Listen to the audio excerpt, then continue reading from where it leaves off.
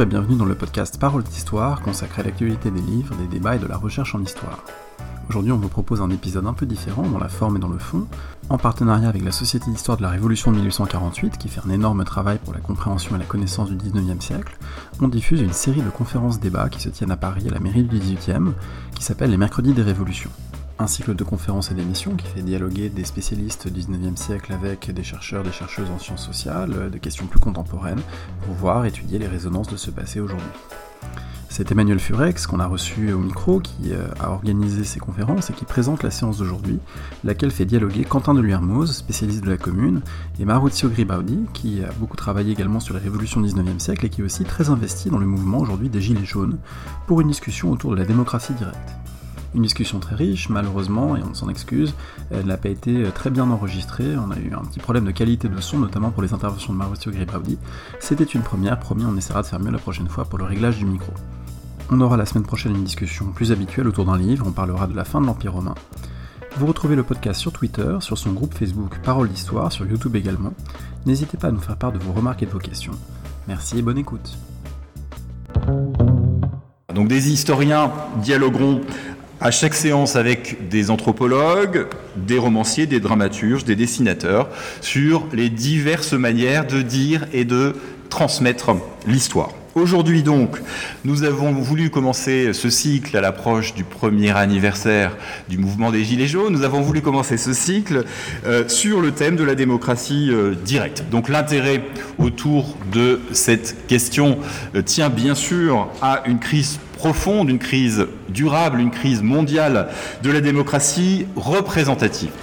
Ce modèle de démocratie représentative, il repose encore, même s'il est moribond, sur l'élection de représentants, l'élection régulière de représentants, donc sur une sorte de délégation, voire d'abandon de souveraineté, et puis le silence dans l'intervalle entre deux élections. Et au fond, ce système de démocratie représentative reposait sur une sorte de partage entre ceux qui peuvent s'occuper du commun et ceux qui ne peuvent pas, par incapacité supposée ou par manque de temps. Les symptômes de cette crise de la représentation sont suffisamment évidents pour qu'on ne s'y attarde pas, mais quand même, la très très forte abstention des classes populaires, la professionnalisation de la politique, l'abîme, notamment sociologique, entre les représentants et les représentés, et puis aussi, bien sûr, la crise des partis et des institutions en général.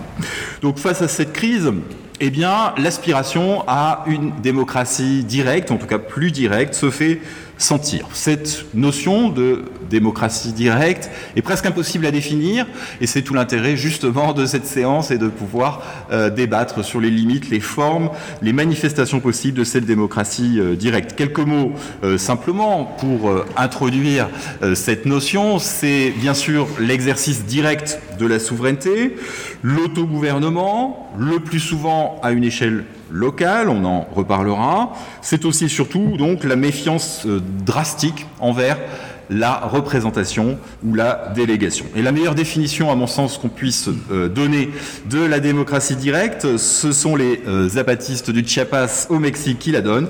Le peuple décide, le gouvernement obéit.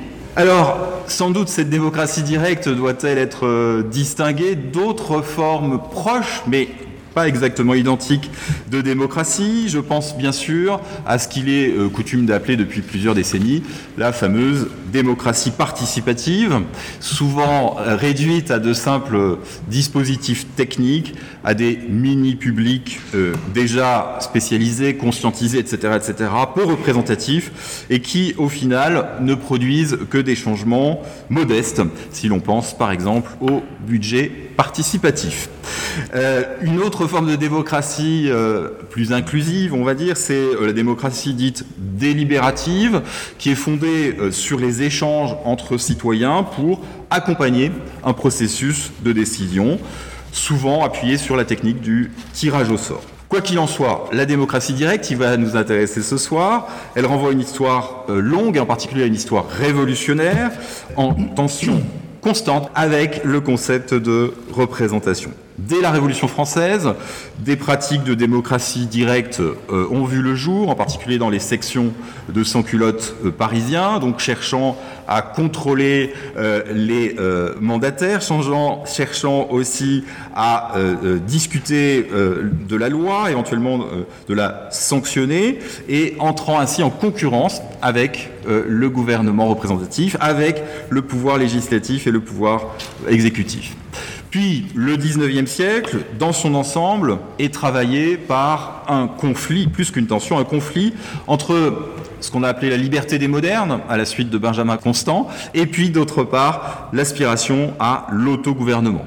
La liberté des modernes, telle que l'a pensé Benjamin Constant, c'est une délégation de souveraineté à une minorité de représentants en échange d'une sorte de bonheur privé, de bonheur individuel. Tandis que de l'autre côté, l'aspiration à l'autogouvernement du peuple par lui-même s'est manifestée à chacune des révolutions qui ont jalonné ce siècle, et plus particulièrement en 1848 et en 1871. Et j'arrive enfin à notre objet du jour, c'est-à-dire une sorte de dialogue entre deux terrains d'expérience de la démocratie directe, l'un dans le passé, l'autre au présent. Le premier, ce sera donc la Commune de 1871, comme champ d'expérience de la démocratie directe. Et puis le second, beaucoup plus proche de nous, c'est celui donc du mouvement des Gilets jaunes. Pas seulement parce que, au cours même du mouvement des Gilets jaunes, des références à la Commune ont vu le jour.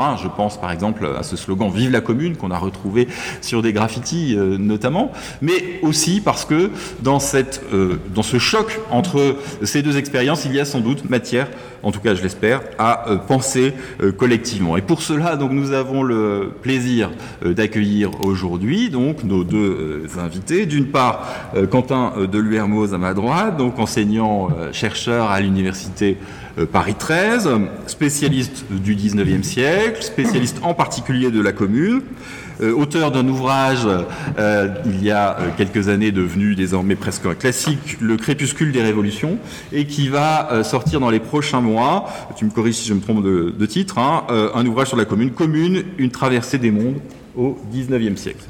Et puis, à ma gauche, Maurizio Gribaudi, donc directeur d'études à l'École des hautes études en sciences sociales, historien des mondes ouvriers, auteur en particulier d'un ouvrage très important, Paris, ville ouvrière, une histoire occultée, paru en 2014.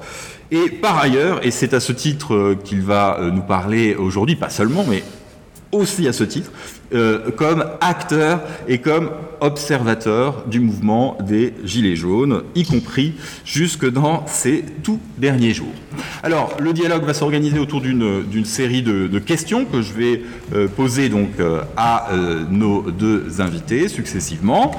Et on va commencer par une vision un peu panoramique de ce que peut être la démocratie directe, c'est-à-dire comment concrètement peut-on exercer une souveraineté directe, c'est-à-dire s'assembler, c'est-à-dire occuper un espace, c'est-à-dire discuter, c'est-à-dire éventuellement faire la loi, sanctionner la loi, révoquer les élus, s'insurger, voire prendre les armes.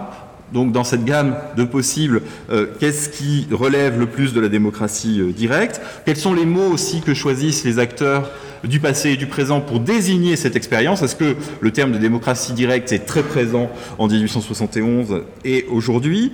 Ils nous répondront là-dessus et puis ils nous aideront à réfléchir, je l'espère, à la généalogie de ces pratiques, c'est-à-dire à quelles expériences antérieures, souvent ensevelies, oubliées, puis ressurgies, donc à quelles expériences empruntent ces moments donc révolutionnaires d'une part et puis le moment des Gilets jaunes d'autre part. Donc Maurizio Gribaudi.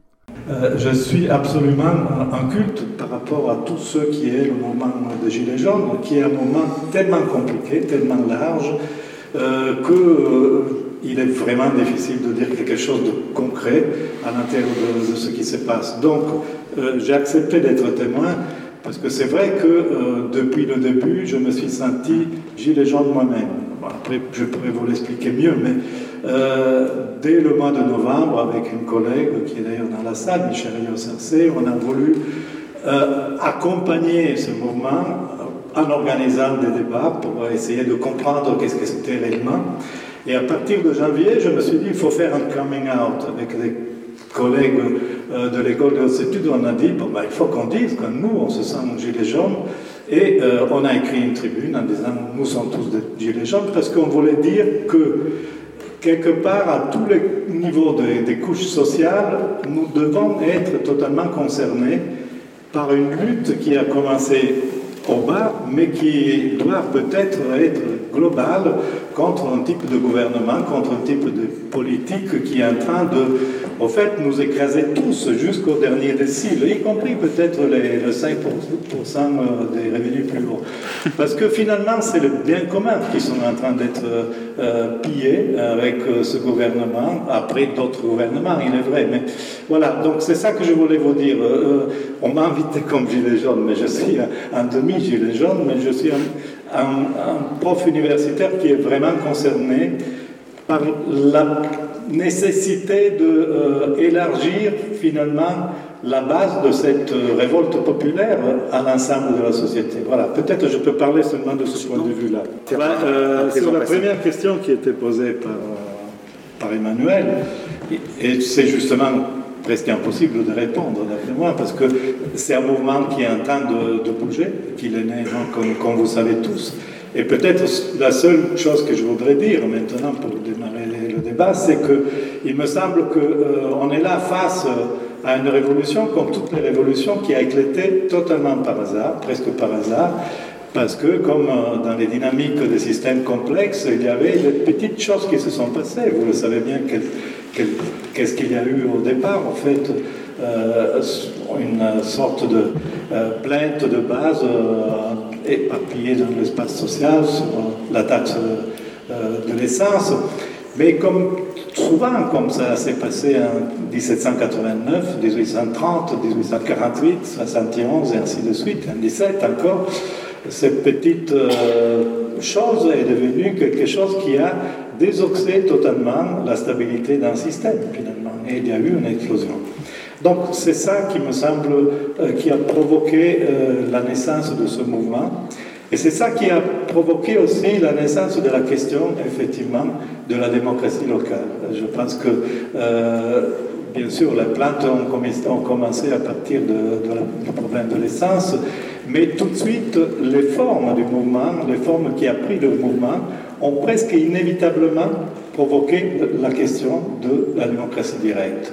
Et peut-être ce qu'on pourrait dire déjà, c'est ça, c'est-à-dire le fait que c'est un mouvement qui est né avec une emprise nationale dès le départ a impliqué deux choses importantes, d'après moi, qui le différencient peut-être de toutes les autres révolutions jusqu'à maintenant. D'une part, qu'il s'est développé à partir de souches locales, et que donc, tout en étant national, tout en étant lié à ce type d'identification qui est parti avec le gilet jaune, il est marqué par des différences locales. C'est un peu comme quand on a un terreau et on met des mêmes plantes plantées sur un terreau de campagne, un autre qui est à côté de la mer, un autre encore qui est sur la montagne. La plante et les racines sont les mêmes, mais elles se développent d'une façon différente selon l'espace local. Et je pense que c'est la première chose qui caractérise ce mouvement. Et la deuxième chose est par contre le fait que le mouvement est né en réponse à une taxe carbone et avec l'idée de bloquer les routes, en fait. Donc, avec l'idée de couper de points de communication.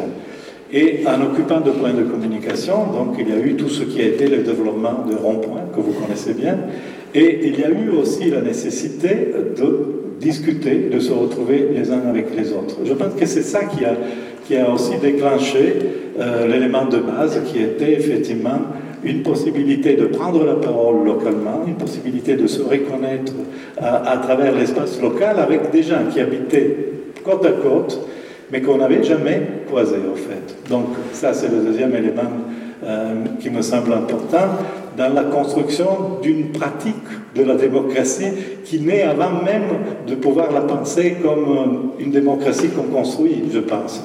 Et peut-être c'est ça aussi une différence avec d'autres mouvements. Moi, j'ai bien étudié ce qui a été la révolution de 48, qui, elle, se prépare aussi avec les paroles de la démocratie pendant 20, 30 ans, en fait, à travers différents moments d'explosion sociale, etc. Il me semble, par contre, que la nature de cette demande de démocratie locale et le fait qu'elle a très vite pris en emprunt l'image de RIC, c'est aussi né de cette explosion qui a eu lieu à niveau local avec une diversification très espacée finalement, et à partir du fait que les gens se sont parlé les uns avec les autres. Alors, il faudrait effectivement avoir des données très très larges sur ce qui a été dans chaque espace, et peut-être ces données on les aura seulement quand on aura tous les retours de différents groupes qui travaillent, mais ce qui me semble intéressant, c'est que là aussi, il y a eu quelque chose que beaucoup d'interviews et même beaucoup de rapports directs qu'on peut avoir avec les gens ont reporté, c'est-à-dire le fait qu'à partir du fait qu'on se retrouvait à côté du village où on travaille, où on est né, ou bien où on dort tout simplement,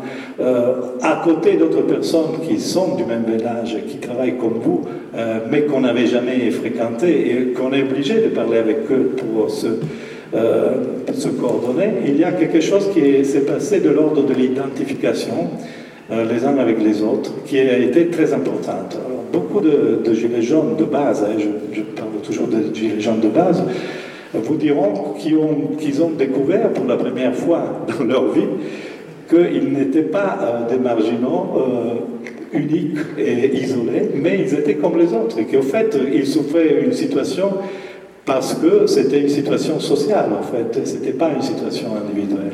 Et ça, c'est le troisième élément, d'après moi, qui construit le tissu de celle qui devient après une demande de démocratie locale, peut-être.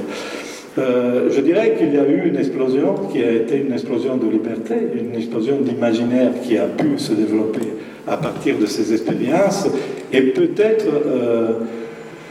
c'est une hypothèse, mais je pense qu'elle est très proche de ce qui se passait. C'est vraiment là que, finalement, l'idée de pouvoir construire une parole à partir de la base a commencé à se diffuser, finalement. Alors, il y a un deuxième problème que peut-être on pourra discuter plus avant, c'est qu'à partir de ce moment, il y a une sorte d'explosion que vous avez bien connue, qui a touché toute la France, mais il y a aussi eu un problème qui est lié à toutes les révolutions. Quand il y a une révolution, c'est quelque chose qui ouvre toute une série de possibles dans la tête des gens, et il y a des moments qui sont toujours les mêmes, en 1789 comme en 48, 71, je pense qu'on en parlera plus longuement. C'est des moments dans lesquels il y a l'explosion des possibles.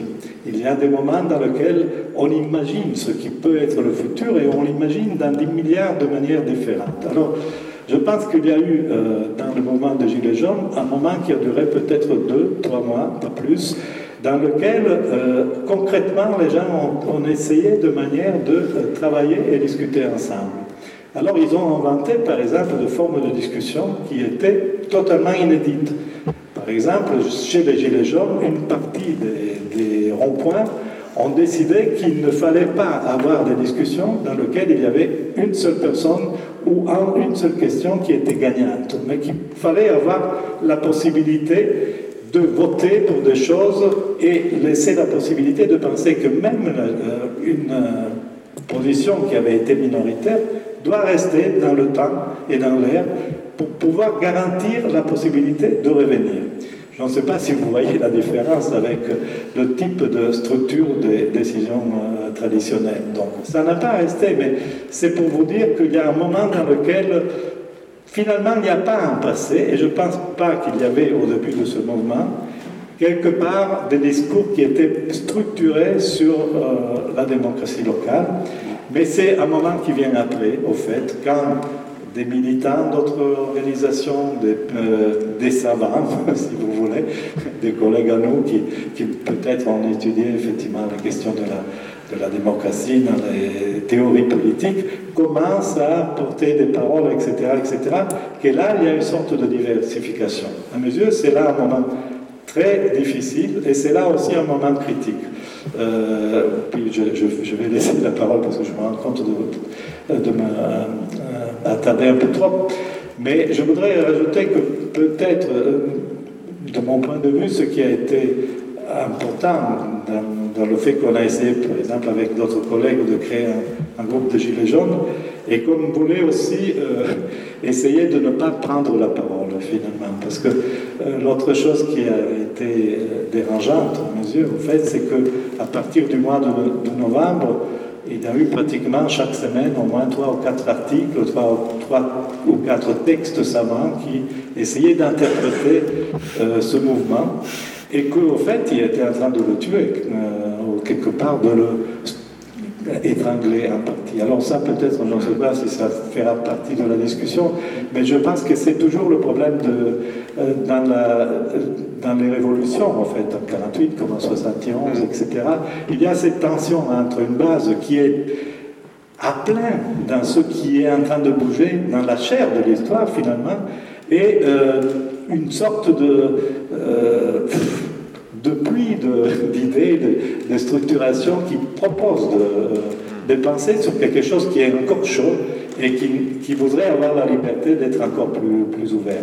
Je pense qu'on est encore là un peu avec le mouvement des Gilets jaunes, et je pense qu'il est très difficile maintenant de dire qu'est-ce qu'il y a en fait. Peut-être on reviendra plus tard, mais c'est une espèce de nébuleuse avec des points très différents qui vont de certains groupes qui s'organisent autour de quelque chose qui rappelle effectivement en fait le concept de démocratie essayé dans la première révolution, en fait essayé avec les assemblées révolutionnaires en 1792 et 93, mais qui rappelle aussi avec d'autres éléments, quelque chose qui a été pensé en 48 et puis en 71, mais on a aussi en même temps quelque chose qui est totalement différent, qui part d'autres types d'expériences, et donc il y a une nébuleuse totalement ouverte qui n'a pas été encore consolidée et qui pose problème parce que,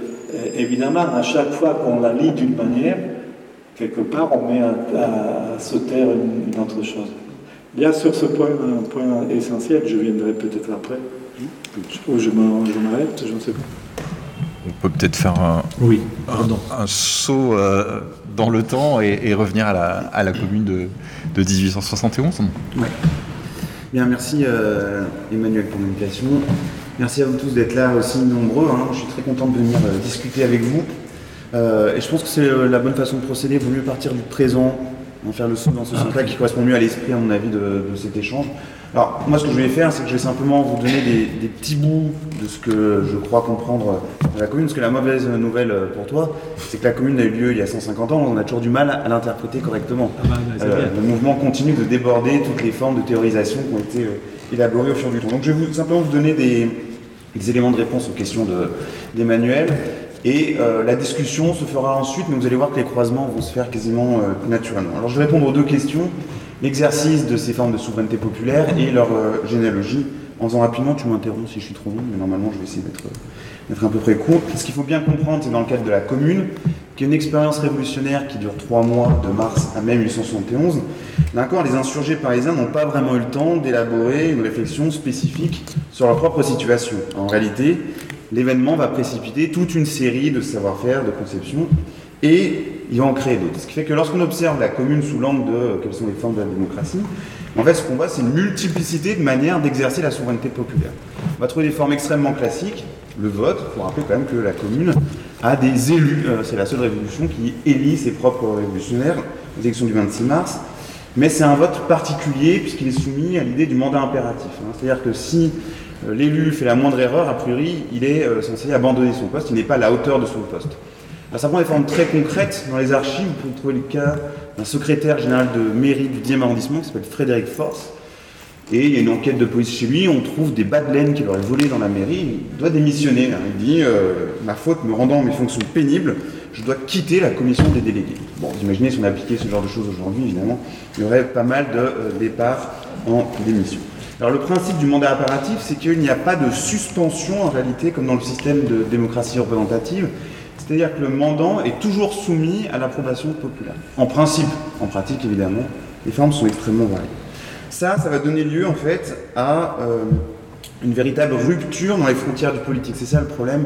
C'est là où les questions des mots fragilisent un petit peu l'analyse, puisqu'on va observer une extension des lieux de vote. On va voter dans certains ateliers, mais pas tous. Dans certaines administrations, mais pas toutes.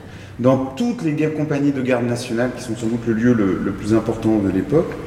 On a une multiplicité d'instances qui vont se dire citoyennes, les mairies d'arrondissement, les clubs, les comités de vigilance. Chacun estime avoir le droit à intervenir.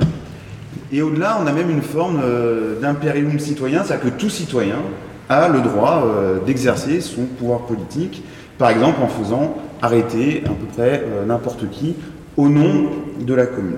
Et enfin, il n'y a pas de limite à l'action du politique. C'est-à-dire que ce n'est pas uniquement dans l'ordre de ce que nous on entend par politique. Tout ce qui touche au domaine économique et social fait partie de la définition de la démocratie, mais même des choses aussi curieuses que la destruction des biens des grands dignitaires du Second Empire, le duc de Rivoli par exemple voit sa maison détruite.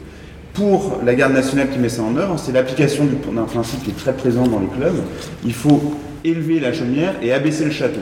Donc même ce que les Versaillais vont percevoir comme des pillages de maisons, en fait, du point de vue communard, c'est l'application simplement de cette forme de république démocratique et sociale. Donc on a comme ça une multiplicité de formes d'action, et vous imaginez bien évidemment qu'il va y avoir des contradictions. Par exemple, dans le 16e arrondissement, qui est un arrondissement plutôt bourgeois, les gens vont élire une commission municipale bourgeoise, et elle va s'opposer aux décisions de la commune au nom du vote auquel elle a eu droit. C'est-à-dire qu'on a une confrontation permanente en réalité des légitimités. Ce qui fait que contrairement à ce qu'on dit sur la commune, on n'a pas une anomie, on a plutôt une polynomie, c'est-à-dire une pluralité de normes qui justifient l'exercice du politique. Alors sur la question des généalogies maintenant, évidemment ça ne vient pas de nulle part. Il y a plusieurs sources, il y a des sources intellectuelles, il y a une mémoire et puis il y a des pratiques concrètes. Les sources intellectuelles, c'est l'intense discussion, mais ça je vais peut-être passer vite, on pourrait revenir après, autour des socialistes du 1er 19e siècle, Fourier, Proudhon, et puis il y a toute une réflexion dans les années 1840-1850 qui reste à creuser un peu plus avant, sur ce qu'on appelle la commune-canton. C'est-à-dire l'idée qu'au fond, l'exercice du gouvernement direct, la bonne échelle, c'est le canton. Deuxième référence, il y en a évidemment plein d'autres, référence historique, la mémoire de 1848, dont on a déjà parlé, est extrêmement importante. Le projet de la commune, c'est bien l'application de cette république démocratique et sociale, c'est-à-dire on ne peut pas avoir de république si on ne modifie pas également les choses dans l'ordre économique. L'idée, c'est que l'association doit jouer ce relais. Et troisième chose, très importante aussi, ça va alimenter la discussion sur la question des gilets jaunes, il y a des pratiques très concrètes antérieures qui vont jouer. On a tout d'abord les pratiques culturelles, un patriotisme parisien qu'on ne connaît pas encore très bien, et puis surtout ce qu'a bien montré d'ailleurs Maurizio pour les années 1840-1848, mais ça se poursuit un petit peu après, au sein des mondes ouvriers des années 1860, on ne cesse pas de parler de politique sur des questions qui ont l'air en apparence banales, mais qui vont rejaillir de façon extrêmement puissante en 1870. Ça, il y a un petit livre de Jacques Rouget qui est paru cette année sur Varlin, qui montre très bien ce moment, ce qu'il appelle le mouvement ouvrier des années 1860, qu'on connaît encore très mal, mais qui sont une série de discussions autour de problèmes très concrets de la vie quotidienne ou de la question du travail. Donc vous voyez, ça ne vient pas de nulle part, et la commune en un sens, elle va précipiter tout ça, mais ce qu'elle va faire, c'est qu'elle va produire quelque chose de plus, c'est-à-dire le fait que tout ça se réalise, et elle va l'identifier en lui donnant un nom, commune, donc c'est à la fois lié à ça et déjà autre chose au moment où ça se réalise. Alors tu posais la question de comment on appelle ça. Les communards parisiens reprennent le langage du 19e siècle, ils appellent ça la démocratie vraie. Une démocratie fausse, qui est celle qui fonctionne par délégation. La démocratie vraie, c'est celle qui s'exerce immédiatement, concrètement, à hauteur d'homme. Il faut que les choses soient tangibles et visibles. Merci Quentin, parfaite transition avec cette notion de visibilité, puisque on va changer justement un peu d'échelle et s'intéresser aux individus qui participent à ces mouvements, et en particulier à une fraction d'entre eux, c'est-à-dire ceux qui jusque-là totalement invisibles font irruption sur la scène publique, deviennent visibles, deviennent plus ou moins audibles, et la question que j'aurais envie de vous poser, c'est d'une part quels groupes sociaux sont concernés, d'après vous, dans les deux cas, et puis comment accèdent-ils à cette visibilité, et surtout comment accèdent-ils à une forme d'égalité, et notamment dans la prise de parole. Ça déjà été un tout petit peu évoqué avec Maurizio, mais on pourrait peut-être y revenir. Donc comment renverser l'invisibilité et comment faire advenir une forme d'égalité dans la démocratie directe. Donc, même ordre de prise de parole ou pas, comme vous voulez. Je vais continuer à être dans l'embarras pour donner des réponses à ce niveau-là, c'est-à-dire, d'une part, je pense que ce mouvement est un mouvement qui est en partie sur les places, dans les rues maintenant, mais en partie qui est de plus en plus petite, en fait, parce que il y a depuis 6 ou 7 mois, donc, une attaque du gouvernement, de la police, farouche, en fait. Donc, ils ont été meurtris. Alors, quand on parle après avec les gens au niveau local, si on va parler dans un village où il y avait des ronds-points, on sait aussi qu'il y a eu beaucoup de gens qui ne vont plus dans l'espace public parce qu'ils ont peur, tout simplement.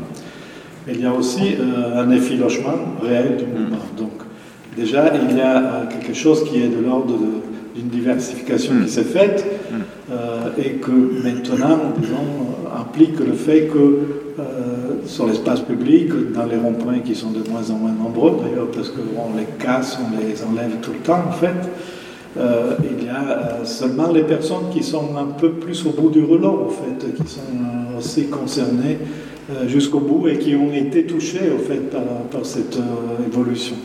Je disais tout à l'heure qu'il y a eu vraiment une sorte de découverte individuelle. Je pense qu'il faut parler aussi de mu, vraiment un changement comme dans les chrysalides, dans la tête des gens, qui ont participé à la première phase du mouvement et qui fait si que c'est effectivement impossible maintenant de parler de droite ou de gauche, de gens qui viennent de la droite ou de la gauche, mais c'est des gens qui ont tout simplement fait l'expérience de Gilets jaunes. Donc ces gens-là, si on devait se poser la question sur leur provenance, c'est souvent des gens qui sont presque dans la marginalité, souvent, parce que le premier résultat d'une démocratie locale appliquée dans les premiers mois a été, par exemple, que les ronds-points, les assemblées locales sont devenues aussi des sortes d'agences d'emploi, d'aide au secours, et que donc il y a beaucoup de cas dans lesquels, par exemple, le marginal du coin a pu vivre pendant 2 ou 3 mois dans la cabane et on lui donnait à manger. Il y a 2 cas, par exemple, dans l'Oise, que j'ai connu moi-même, c'est-à-dire dans lequel les ronds-points ont trouvé un travail à ceux qui étaient en chômage depuis longtemps. Dans un cas tragique, d'ailleurs, qu'il faut peut-être évoquer, il y avait une personne qui était en chômage depuis longtemps, qui avait trouvé un travail comme conducteur d'une petite camionnette pour ramener des choses. Il a été pris dans une manif et le tribunal l'a condamné à ne pas avoir le permis de conduire pendant 1 an. Donc c'est tout vous dire.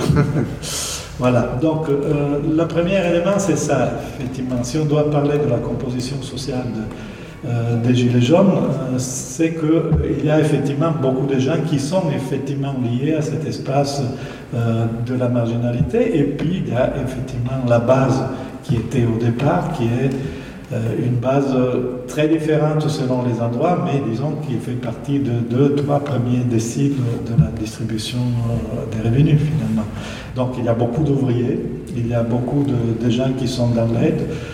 Les dernières statistiques qui ont été faites par des sociologues et par des ethnologues montrent que il y a beaucoup d'ouvriers agricoles, ouvriers employés comme dans l'industrie des services, beaucoup de gens qui travaillent dans les services à niveau bas, et surtout pour les femmes, tous les métiers d'aide, donc à la personne, etc., de l'infirmière jusqu'à l'aide ménagère. Mais ça ne veut rien dire, parce qu'en même temps, par exemple, nous avons lancé une tribune il y a 3 ou 4 mois, après le 1er mai, qui s'appelait « Nous accusons », justement pour accuser les dynamiques de violence de la police qui étaient en cours. Nous avons eu 30 000 réponses, signatures, et dans cette tribune, nous demandions aussi de laisser petit mot sur qui était la personne qui signait, la profession peut-être, mais il y a beaucoup de gens qui nous ont écrit en essayant de dire qui ils étaient, en fait, et pourquoi ils signaient. Et alors là, c'est intéressant parce que si je prends cette tribune, au fait, j'ai une distribution sociale beaucoup plus large et qui va effectivement de l'individu en RSA jusqu'à physicienne, à l'avocat, etc., etc. Donc, dire qu'est-ce que c'est vraiment le mouvement, c'est très difficile, je pense. Ça dépend encore une fois du contexte. Alors, la chose intéressante, c'est que, par exemple, sur ces 30 000 signatures, qui couvrent totalement l'espace français, je n'ai pas pensé à vous donner des données, mais ça, c'est l'ensemble de la distribution de 30 000 signatures. Je peux vous le faire passer si vous voulez. C'est assez intéressant parce que tous ceux qui ont réagi à cette tribune toute simple qui était publiée sur 2 ou 3 journaux, Mediapart et puis passé aussi avec notre information, sont distribués sur l'ensemble de la France, mais aussi sont distribués dans l'ensemble des activités professionnelles, si vous voulez, avec effectivement ce noyau dur de base qui est celui qui a toujours été observé, critiqué même par plusieurs personnes, qui est effectivement cette couche, disons, qui était la plus pénalisée au départ, en fait. Merci. Alors, Quentin, pour la commune. Oui, merci. Là, on va retrouver des choses qui se rapprochent un petit peu. La question de qui est citoyen ou citoyenne, la réponse est assez simple. Tous les gens qui feraient partie du peuple parisien. La commune oppose ceux qui font partie du peuple à ceux qui ne font pas du peuple, pas partie du peuple. C'est-à-dire qu'en gros, virtuellement, si vous n'êtes ni banquier, ni rentier, ni aristocrate, ni policier, ni juge, ni gendarme, vous êtes citoyen de la commune. Concrètement, évidemment, c'est plus compliqué. Donc, plutôt que de passer trop de temps à discuter la question des différentes ratifications sociales, le mieux c'est de prendre des points limites. La question des femmes, évidemment, est absolument majeure. Les normes de genre restent solides sous la commune. Les femmes n'ont pas le droit de vote. Alors, elles le demandent moins qu'en 48. Mais lorsque on va leur proposer des tâches administratives, elles vont être cantonnées à des tâches féminines dans le langage du 19e siècle, c'est-à-dire qu'on va les trouver cantinières, ambulancières, institutrices, qui fera dire à la femme de lettres André Léo que la commune est une révolution sans la femme. Donc, vous voyez, c'est ces espèces de bords qui sont intéressants, d'autant plus que si il y a ces normes de genre qui restent solides, certaines femmes vont évidemment les briser et s'engouffrer dans la brèche. Dans le temps révolutionnaire, on va avoir des mises en cause de cette norme extrêmement puissante. Louise Michel est connue pour avoir porté des armes et des uniformes, l'idée selon laquelle les hommes tueraient et les femmes ne tuent pas sous la commune n'est pas extrêmement convaincante. De la même manière, pour le domaine de l'organisation du travail, en fait, les femmes les plus militantes ne vont pas tellement insister sur le droit de vote, mais sur ce qui leur semble être l'enjeu réel de la commune, c'est l'organisation du travail. C'est tout le sens de l'union. L'union, alors je retrouve exactement l'union des femmes pour la défense de Paris et des soins aux blessés. Pourquoi je dis ça ? Parce qu'il y a toute une façon d'agir dans la commune. On dit qu'on intervient au nom des soins aux blessés, tâche féminine, et en fait on intervient aussi pour la défense de Paris, qui est une tâche plus communale. Il y a un jeu comme ça, avec les normes dans lesquelles vous êtes censé vous cantonner et que vous allez subvertir évidemment concrètement. Cette union, elle va quand même mener une première mise en œuvre d'organisation très concrète du travail féminin, qui est une des réalisations importantes de la commune. Même chose si on pose la question de l'âge. Au fond, à partir de quel âge est-ce qu'on peut être citoyen sous la commune ? Bonne question. Quand on regarde un petit peu, on voit que certains jeunes gens de 16 ans vont pouvoir être enrôlés dans la garde nationale. Mais c'est un peu ce que disait Maurizio, c'est pas des gens qui avancent individuellement. Souvent on arrive en groupe, donc on vient avec son père, avec son groupe ouvrier, donc c'est des formes de solidarité, soit de travail, soit de voisinage, qui viennent ensemble. On va pas demander à celui au milieu s'il a 16 ans ou pas. La définition même du citoyen comme acteur individuel, au fond, est remise en cause dans la commune. Alors du coup, on avait une dilution du politique dans la vie sociale. Concrètement, c'est vrai que la commune se distingue des précédentes parce qu'elle est un peu plus ouvrière, c'est plus une révolution de travailleurs, mais ce qui va faire le citoyen dans un tel événement, c'est celui qui va se manifester comme tel. C'est un peu ça le plus important, entre les indifférents, ceux qui sont là par hasard, ceux qui suivent, ceux qui sont transformés par l'événement, ceux qui sont militants. C'est toujours difficile évidemment de faire le tri. Ce qui est important, c'est de voir cette dynamique. Alors comment s'exerce l'égalité, puisque c'est le deuxième sens de ta question. Tu as vu, je suis bien sage, j'aime bien la question. Deux choses quand même. Il y a une application concrète, comme on a un gouvernement municipal. Alors l'égalité, elle est même à comprendre au sens salarial. Ce que font les communards lorsqu'ils s'emparent des administrations ou des ateliers, c'est qu'on augmente les salaires les plus faibles et on abaisse les salaires les plus élevés. On a des salaires qu'on va appeler décents. Et ça, c'est effectivement mis en pratique assez concrètement. Les clubs sont évidemment un lieu d'égalisation de la parole, parce que c'est plus une parole divine qui vient de Dieu et qui se diffuse vers le public, mais au contraire la mise en place d'une parole horizontale de formation politique. Ce qui est intéressant aussi, c'est qu'il y a toute une espèce de... Alors c'est pas vraiment une réflexion, c'est un peu ce que tu disais aussi, c'est dans l'événement, on se pose de nouvelles questions sur la question des rapports hiérarchiques. On parle beaucoup de ça au fond. Qui a le droit d'exercer une hiérarchie sur l'autre ? Et dans les hiérarchies, moi j'étais tombé sur un extrait que j'ai trouvé extrêmement intéressant.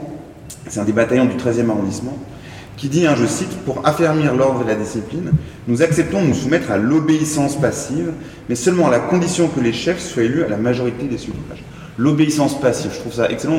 On choisit de se soumettre à l'obéissance passive. Ça montre bien la conception que l'on a de l'activité citoyenne qui doit être fondamentalement active et fondée sur la recherche d'une autonomie individuelle et collective. Donc là encore, c'est ce que je disais tout à l'heure, ça prend plein de petites formes. Il n'y a rien de très clair, rien de très massif, rien de très univoque, mais tous ces éléments-là sont là et ça fait une définition de la citoyenneté, évidemment, extrêmement riche et intéressante pour notre discussion à venir. Merci beaucoup. Je vois que le temps court et qu'il faut absolument laisser un espace important à la discussion. Donc je vais fusionner deux questions que j'avais au départ prévues distinctes. Il s'agit de réfléchir davantage à la question des espaces, même si Maurizio a déjà évoqué ça tout à l'heure, et du lien au social aussi. C'est-à-dire comment ces expériences de démocratie directe s'ancrent dans des espaces locaux. Quels espaces ? Le quartier, la commune, dans quel lieu aussi plus ou moins symbolique, l'église pour les clubs de 1871, peut-être les ronds-points pour le mouvement des Gilets jaunes, et comment connecter ces différents espaces autour d'une fédération, de réseaux, etc., puisque une des limites souvent assignées à la démocratie directe, c'est justement d'être capable de franchir ces frontières du local. Et puis, les deux sont liés, puisque l'espace, c'est aussi un tissu relationnel, c'est des relations d'amitié parfois naissantes, de travail et de voisinage. Comment le politique et le social se fusionnent en quelque sorte dans l'expérience de la démocratie directe, et comment cette fusion s'opère-t-elle ? C'est-à-dire comment, pour ces citoyens qui s'expriment, c'est aussi l'occasion de peser des mots sur leurs propres expériences sociales, d'émettre évidemment des revendications, c'est une évidence, mais d'émettre des revendications qui lie de manière intrinsèque le social et le politique. J'ai bien conscience de l'immensité de la question, mais Maurizio va malgré tout faire un effort. Je vais faire un effort, oui. C'est-à-dire, peut-être il faut que je revienne quand même à ce que j'ai déjà dit, c'est-à-dire là on est face avec les Gilets jaunes à un mouvement qui est national et qui est sur l'ensemble des territoires. Et donc on est aussi face à un mouvement qui est enraciné dans des contextes différents. Donc les formes, effectivement, au départ, sont très liées au rond-point, je l'ai dit, mais elles se sont diffusées. Maintenant, par exemple, dans les métropoles, il y a beaucoup de groupes de gilets jaunes qui n'ont pas un rond-point, en fait, qui ont essayé d'avoir des ronds-points, mais qui ne les ont pas trouvés. Par exemple, à Paris, il y a les groupes de Belleville qui ont essayé de construire 2 fois des ronds-points qui ont été détruits. Il y a le groupe de Paris Sud qui a trouvé comme seul rond-point le parc qui est à côté de la cité universitaire, donc ils font des pique-niques. Mais en fait, c'est une autre structuration. Donc il y a une différence très, très importante, encore une fois, disons que le contexte local me semble avoir pris, au fur et à mesure du temps, beaucoup plus d'importance. Alors, moi je dirais que dans les grandes villes, Lyon, Marseille, Bordeaux, Paris, au fait, il y a des formes d'organisation qui passent à travers les structures traditionnelles. Par exemple, à Paris, la bourse de travail est devenue vraiment le point dans lequel on se retrouve avec plusieurs groupes de gilets jaunes et on s'organise. Et là, il y a effectivement des liens qui se tissent aussi avec des formes anciennes, qui reviennent finalement. et qui se marquent. Là encore avec une tension, par exemple les gilets jaunes de la périphérie, les gilets jaunes de Pantin, de Paris-Nord, ne participent pas de la même manière et donc il y a aussi des formes différentes qui se forment dans la banlieue. Si on va prendre les ronds-points de Saint-Brice qui sont très actifs, ceux par exemple de l'Oise ou de Val d'Oise, là c'est vraiment des enracinements locaux qui se reforment. Si on va par contre à côté de Dijon, en fait j'ai discuté il y a une semaine avec des gilets jaunes qui sortent de l'espace local dans la campagne, là on a vraiment la structure locale ancienne, c'est-à-dire des groupes très masculins en fait, qui étaient les groupes de chasseurs finalement, qui se sont reproduits avec des rapports aussi hiérarchiques avec les hommes et les femmes, donc c'est très compliqué. Par contre, dans d'autres espaces qui sont peut-être pas par hasard, d'ailleurs plus ceux des anciens bassins miniers, ou par exemple Saint-Nazaire, etc. Alors là, c'est l'assemblée, effectivement, des assemblées qui a commencé à se développer et qui prend le dessus. Donc, quelque part, j'ai l'impression, mais là, vraiment, c'est une impression, encore une fois, je dénonce mon ignorance face à cet énorme espace qui est encore en mouvement. Mon impression est que petit à petit, il y a des espèces d'îlots qui sont en train de se coaguler et qui ont des formes différentes. Par exemple, maintenant, dans cet espace de la démocratie, il y a l'Assemblée des assemblées, je ne sais pas si vous en avez entendu parler, qui a commencé à coaguler des pratiques. En fait, l'Assemblée des assemblées est faite la première forme d'organisation un peu structurée qui a eu lieu de démocratie locale, qui a été entamée et commencé à Commercy. Grâce aussi d'ailleurs au rapport entre un petit groupe d'anarchistes jeunes qui avaient des liens avec les gilets jaunes locaux qui ont commencé à discuter sur des formes d'assemblée. Et au fait, c'est une image qui revient directement de la racine des premières démocraties, de la première révolution finalement. L'Assemblée des assemblées s'est formée tout de suite avec une pensée politique qui pensait la nécessité d'avoir un rapport direct, de contrôler directement la décision, la prise de position sur les choix locaux, mais pas uniquement, mais aussi sur la possibilité de révoquer les mandats et contrôler au fur et à mesure de la montée. Donc il y a eu une première assemblée des assemblées qui a essayé de coordonner toutes les assemblées locales de démocratie directe française. Il y en a eu plusieurs. Il y a eu d'abord Commercy, puis Saint-Nazaire, puis cet été il y a eu Mont-Soleil-Mines, et le week-end dernier il y a eu l'Assemblée des assemblées de Montpellier.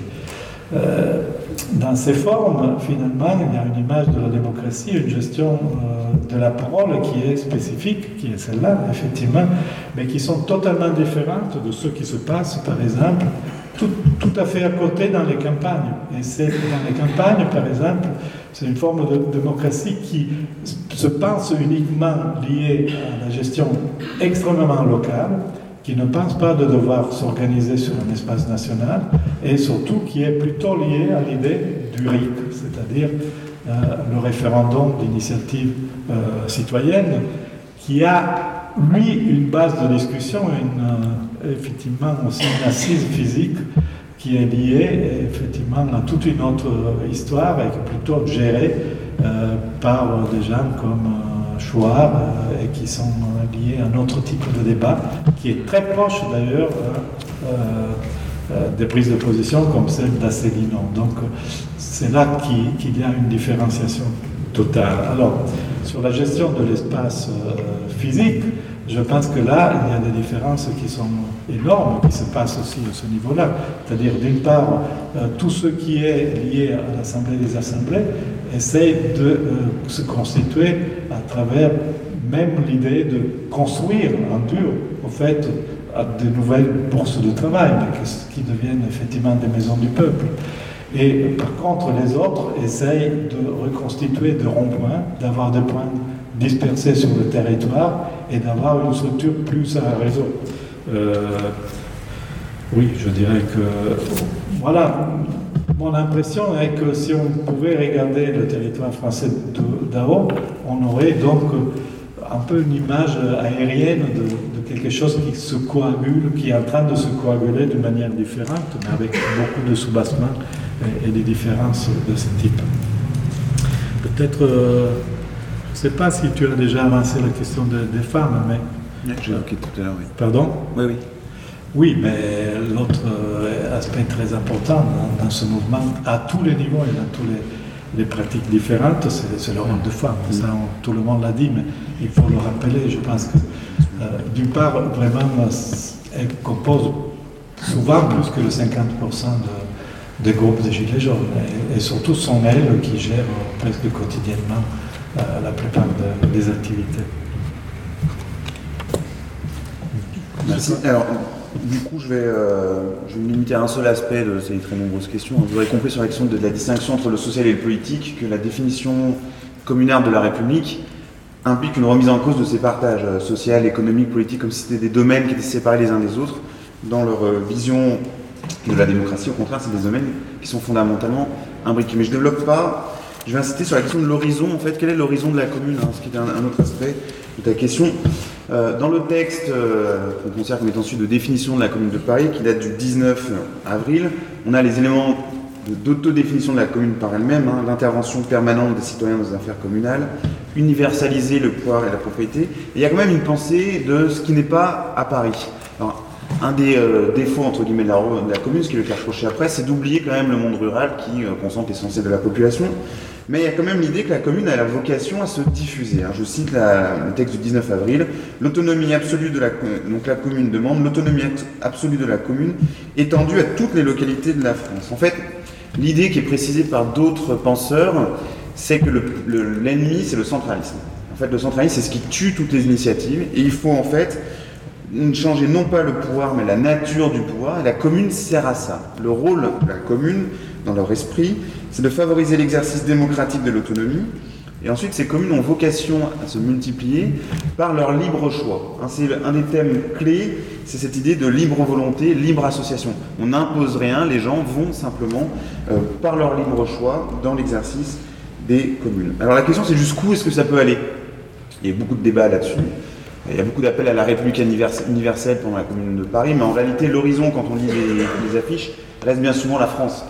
L'idée, c'est quand même d'assurer l'unité de la France. Il y a quelques petits changements. Chez quelqu'un comme Pierre Denis, par exemple, l'idée, c'est que potentiellement, elle pourrait se diffuser à l'échelle de l'Europe. Et puis, il dit aussi, au fond, je cite, les véritables États républicains, comme les Provinces-Unies, la Suisse, les États-Unis de l'Amérique du Nord et toutes les républiques américaines, étaient toutes organisées d'après le modèle fédératif. C'est-à-dire que chez certains acteurs, il y a quand même la conscience que la commune participe d'un grand moment de réflexion sur le fédéralisme qui effectivement court à une échelle qu'on va dire au moins atlantique. Je terminerai juste sur une micro-question, c'est l'attention à la politique locale est-elle strictement locale ? Avec un exemple, l'un de ceux qui va diffuser l'idée de la commune à Mexico, c'est un tailleur grec qui s'appelle Plotino Rodacanati, un ancien révolutionnaire de 1848. Ce qui est intéressant quand même, c'est que lorsqu'il arrive au Mexique en 1861, pour lui, il voit un lien entre les idées de Fourier et de Proudhon et l'organisation communale indigène. Et lorsque la commune va se diffuser, il va dire, en fait, le Mexique est un terreau particulièrement adapté parce qu'il y a déjà une généalogie locale de ce qu'on va appeler le communalisme indigène.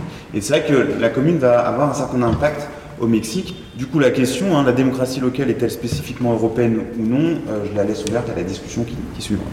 Dernière salve de questions, elle porte plus sur, l'expérience sensible de ces mouvements de démocratie directe. Comment ces mouvements expérimentent-ils une forme de fraternité ? Comment constituent-ils ou non une multitude ? Et comment cette fraternité s'accompagne-t-elle en même temps de conflictualité, puisqu'on sait que la conflictualité est essentielle au principe même de la démocratie. Et comment cette conflictualité conduit-elle ou non à l'épuisement d'un mouvement démocratique. Alors, j'ai bien conscience que dans le cas du mouvement des Gilets jaunes, qui est un mouvement en cours, on ne peut répondre à une telle question, mais voilà, quelques quelques orientations et peut-être commencer avec la commune pour changer. Oui, et après, Maurizio terminera. Tu brises tous les codes d'un coup. Je vais évoquer un petit peu la question des temporalités sous la commune, le rapport au temps, mais je vais passer on pourra en parler après, cette question du possible, de la confrontation entre le temps de l'urgence et le temps du possible. Mais je vais m'arrêter sur un des éléments que tu as évoqué, la question de comment est-ce qu'on peut instituer le peuple, est-ce qu'il n'y a pas un risque d'épuisement. Ce qui est intéressant dans le cas de la commune, au fond, c'est qu'on a des institutions qui visent à maintenir les énergies vivantes. C'est un espace, vous l'aurez compris, de conflits, de discussions, de débats permanents, mais assemblées, bataillons et clubs servent d'une part à exprimer la souveraineté populaire en acte, mais ils fonctionnent aussi comme des rituels émotionnels. C'est-à-dire c'est des lieux où vous allez constamment recharger en quelque sorte l'énergie, la dynamique révolutionnaire. Et ça, c'est un processus hérité, on pourrait y revenir éventuellement dans un instant. La deuxième chose qui va maintenir un petit peu cette idée d'institution, parce que le problème c'est comment instituer ce qui refuse l'institution. C'est quand même ça le projet. C'est le mot commune, qui est surchargé de sens et qui permet de donner une identité et une expérience qui se définit elle-même comme multiple. Donc si vous prenez ces différents mécanismes, le nom commune et la dynamique globale, vous comprenez bien qu'on a un mouvement révolutionnaire en train de se faire, auquel il faut, je pense, lui conserver sa marge d'incertitude. Ce qui me permet de noter à la concision du propos, deux micro-remarques. Tout d'abord, en fait, la commune va servir ensuite de modèle, comme vous le savez, en 1917, mais surtout de contre-modèle. Pour Lénine ou Trotsky, au fond, les communards étaient trop gentils, ils n'étaient pas assez sérieux. Et ce caractère incertain, ce refus de l'institution, va être utilisé pour justifier une nouvelle direction révolutionnaire, cette fameuse révolution censée être scientifique, rationnelle, dirigée par une avant-garde. Tout ça est largement théorisé par Lénine lui-même dans des textes comme La maladie infantile du communisme, le gauchisme, paru en 1901. Donc il y a un moment révolutionnaire 1830-1880 avec une certaine forme de pratique démocratique qui est interrompu en 17, ce qui fait qu'on a affaire à une histoire absolument non linéaire du moment révolutionnaire. Et ça m'amène aux Gilets jaunes, du coup, parce qu'on voit bien qu'il y a à la fois un lien et un décalage. C'est une discussion que j'avais eue avec Jérôme Bachet. Et il me disait, donc je lui restitue sa réflexion, puisque c'est la sienne, mais je trouve qu'elle est intéressante. Au fond, la commune, ce qui se passe, de tout ce que je viens de raconter, c'est qu'il y a un arrière-plan très puissant, il y a des sociabilités très puissantes qui soutiennent en fait le mouvement.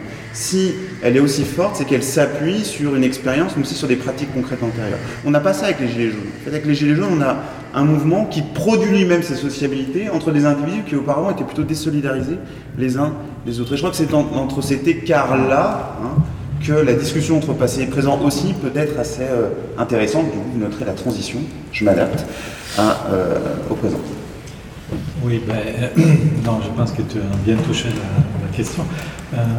C'est ce que j'ai essayé de dire dès le départ, c'est-à-dire, on est vraiment face à deux formes de mouvements totalement différentes, c'est-à-dire, et très proches dans leur moment de départ, l'éclatement en fait, mais après, je pense que là on est encore dans quelque chose qui est en train de bouger.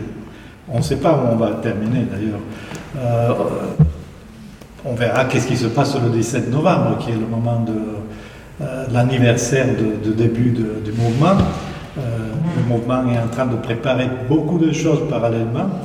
Mais alors, j'ai entendu seulement les 3 derniers mots du Premier ministre, mais aujourd'hui, il a fait une déclaration qui était, si j'ai bien compris, très très violente. Je me suis dit, zut, ils sont en train de préparer une grosse provocation pour essayer de pousser effectivement jusqu'au bout le mouvement et le casser définitivement, tenter de le casser définitivement au mois de novembre. C'est peut-être ce qui va se passer. On verra bien. Mais évidemment, la différence, c'est que la commune a eu une histoire concentrée, très forte, et ne s'est pas épuisée cette histoire, sauf dans le sang, finalement. Et ça aurait été intéressant de voir qu'elle serait devenue, la commune, avec tous les débats internes. La même chose, c'est pour 48. 48, à ses débuts, était exactement la même chose, parce que quand on lit les témoignages des premiers jours en février, après la victoire, quelque part, toute la ville était en effervescence. C'est vraiment ce qui se passait aussi dans les premiers mois de sorte d'éclatement. Donc, pour revenir donc à la fraternité, ça c'était quelque chose qui était très fort et qu'on le voyait tous les jours en fait. Ça. Et les gens ont vraiment vécu ça d'une manière directe et forte. C'est-à-dire ça a été un moment d'amour collectif, si je peux dire comme ça. Et nous avons tous été touchés par ça, au moins tous ceux qui ont participé au moins en partie. Ça c'est resté. Je ne suis pas tout vu, mais encore, samedi dernier, j'étais à Montpellier, dans l'Assemblée des Assemblées. Ce qui m'a à nouveau, encore une fois, touché, c'est que quand tu arrives, tu es comme si tu étais avec des frères et des sœurs, c'est-à-dire tu parles avec une immédiateté, avec les gens de base. Mais ce que je disais tout à l'heure à Quentin, quand même, c'est que, Emmanuel surtout, je crois, en même temps, tu vois déjà que dans cet espace, il y avait 600-700 personnes qui étaient déléguées de toute la France. Moi, ce que j'ai trouvé immédiatement, c'était la possibilité de parler avec les gens de base. Mais après, parce que les assemblées, ça marche, il y a donc ce qu'on appelle les marguerites, c'est des petits groupes dans lesquels on discute, on fait des propositions, il y a après un représentant qui passe dans un autre niveau, et finalement on monte d'échelle. Mais quand on fait de restitution plus large, il y a les petits chefs qui ressortent, mais aussi les petits. On sent l'impact de certains regards qui sont les regards d'un militant d'un certain type plutôt que d'autres. Donc il y a ça, la fraternité est là, mais il y a aussi ces tensions, et je parle d'un milieu et d'un espace qui est spécifique, celui des ADA, et qui n'est pas les autres. J'étais la semaine dernière, par contre, aussi dans une réunion d'ethnologues de l'école de hautes études, mais qui travaillent sur le nord de la France, c'est-à-dire donc à Hénin-Beaumont, à Lens et dans toute la zone à côté. Eux, ils racontaient quelque chose exactement de la même chose, c'est-à-dire à niveau local, là, il n'y a pas l'Assemblée des assemblées, mais il y a des ronds-points qui sont encore vivants, même à Hénin-Beaumont en fait. Et là-bas, par exemple, il y a vraiment encore ce rapport direct de fraternité, aussi parce qu'ils sont très peu restés désormais.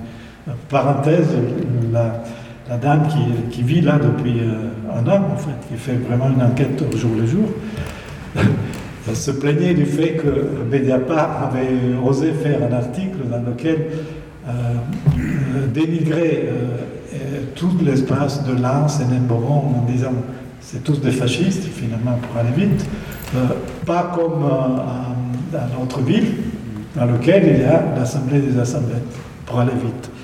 Elle disait, c'est quelque chose que les gens du rond-point de base ont trouvé comme vraiment injurieux, et ils se sont plaints du fait que ce monsieur, donc après j'ai téléchargé l'article, est resté 3 jours dans la région, et après il est rentré à Paris pour faire un article dans lequel il opposait justement 2 groupes dont il n'avait pas beaucoup de renseignements finalement.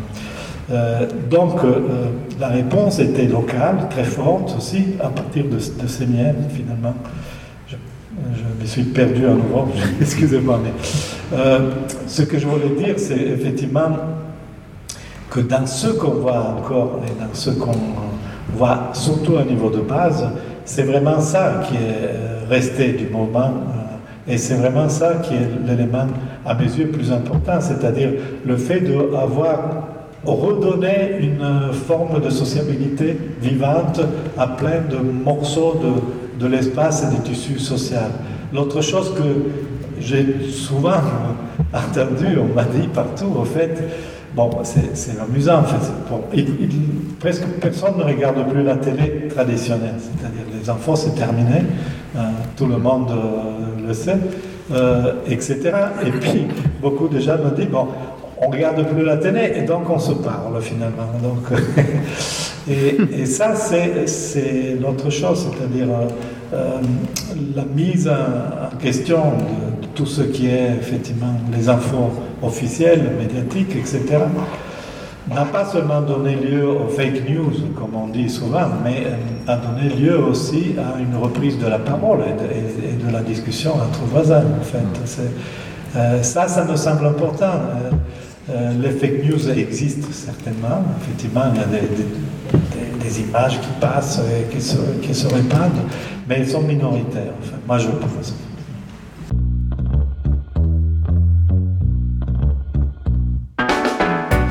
Merci de nous avoir écoutés. Rendez-vous sur le site www.paroledhistoire.fr pour toutes les informations sur le podcast, pour vous abonner, écouter ou télécharger les autres émissions.